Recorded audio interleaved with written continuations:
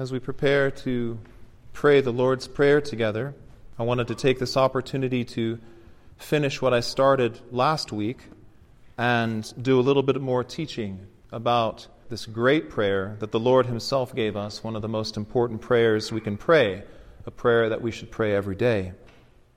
I believe we got through Hallowed Be Thy Name, because I remember it was Halloween and we made a point about that. The next line is Thy kingdom come.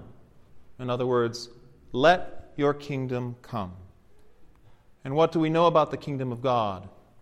We heard John the Baptist say the kingdom of God is at hand when Jesus had come into earth. So we know that the kingdom of God is the presence of Christ. We know that the kingdom of God is within us.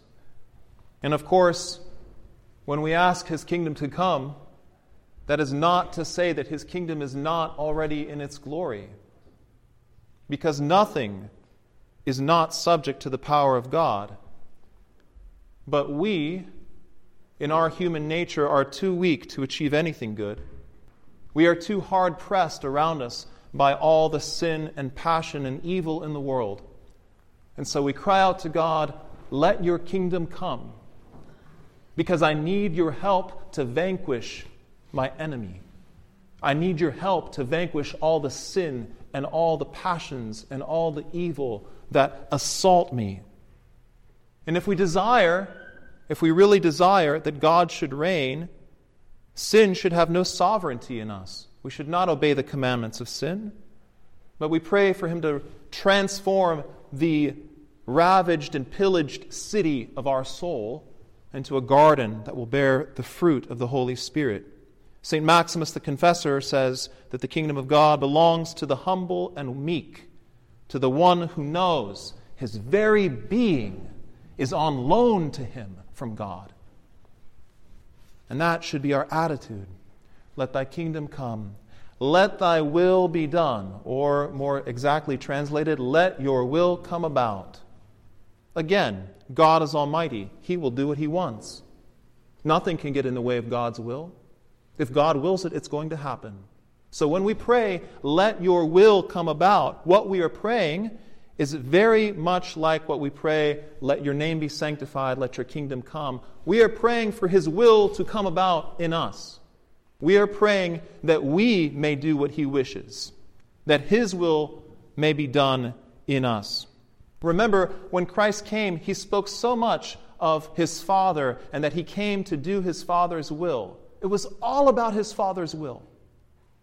If you read the gospel, you see that. And here He's teaching us to do the very same thing. And if we are to pray this, one of the fathers says, we must renounce what was contrary to His will in confession.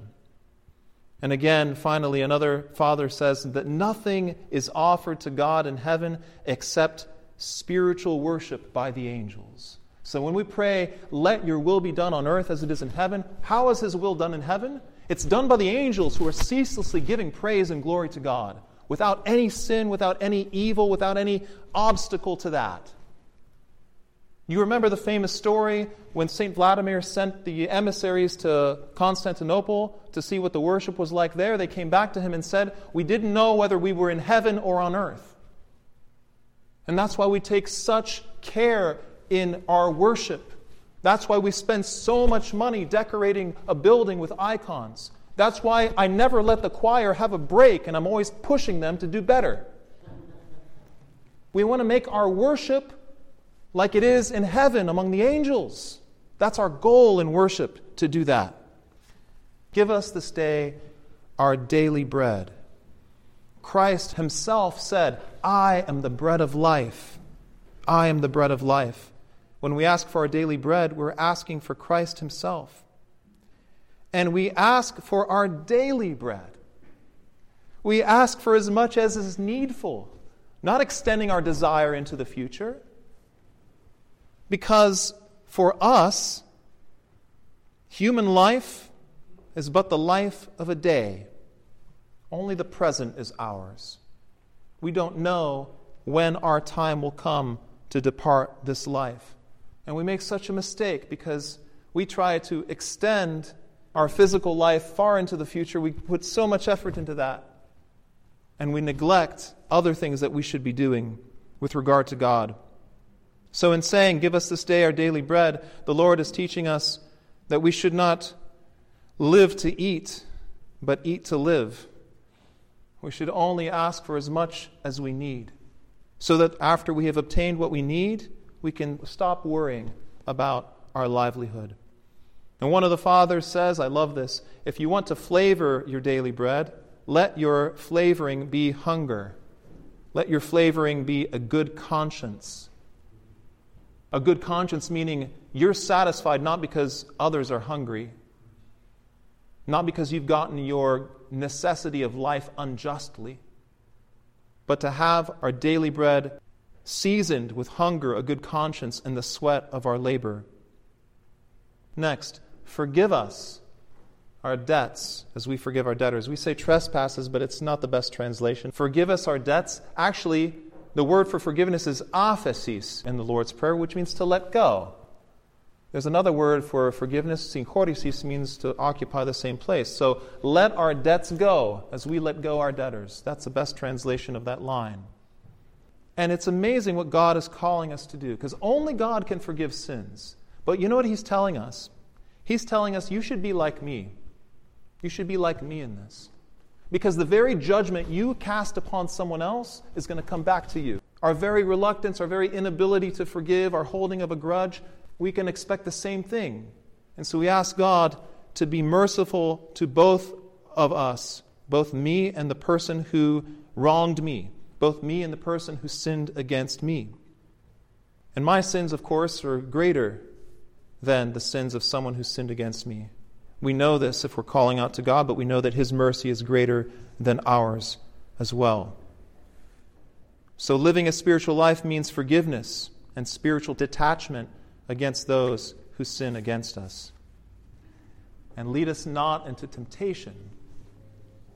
God does not tempt us, and God does not lead us into temptation. So what does this mean?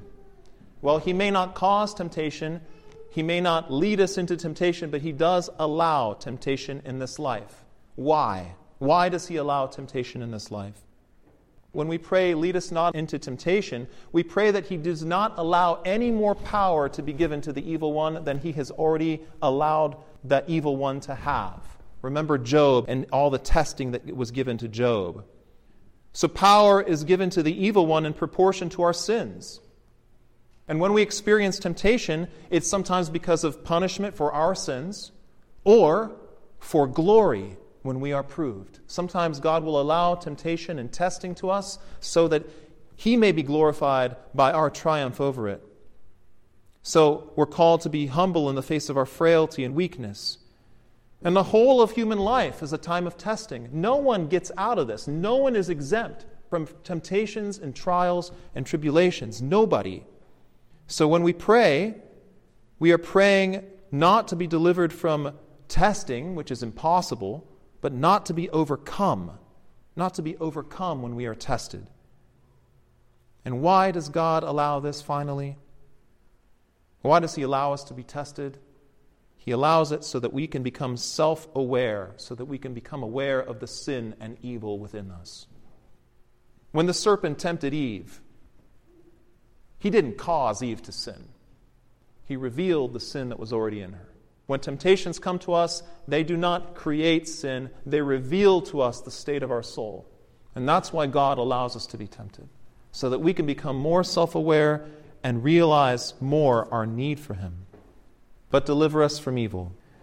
This world is awash in evil. This world is awash in sin and in the passions. But we're asking that God keep those far away from us. A hurricane is dangerous if you're close by. A fire is really dangerous if you're close by. A war is really deadly if you're in it. But we're praying, keep that far away from us and deliver us from it. In Psalm 4, verse 2, there's a line that says, "You enlarged me in my affliction." Sometimes it's through testing and affliction that God expands us. He helps us grow and He enlarges us. So, all that in a little bitty prayer.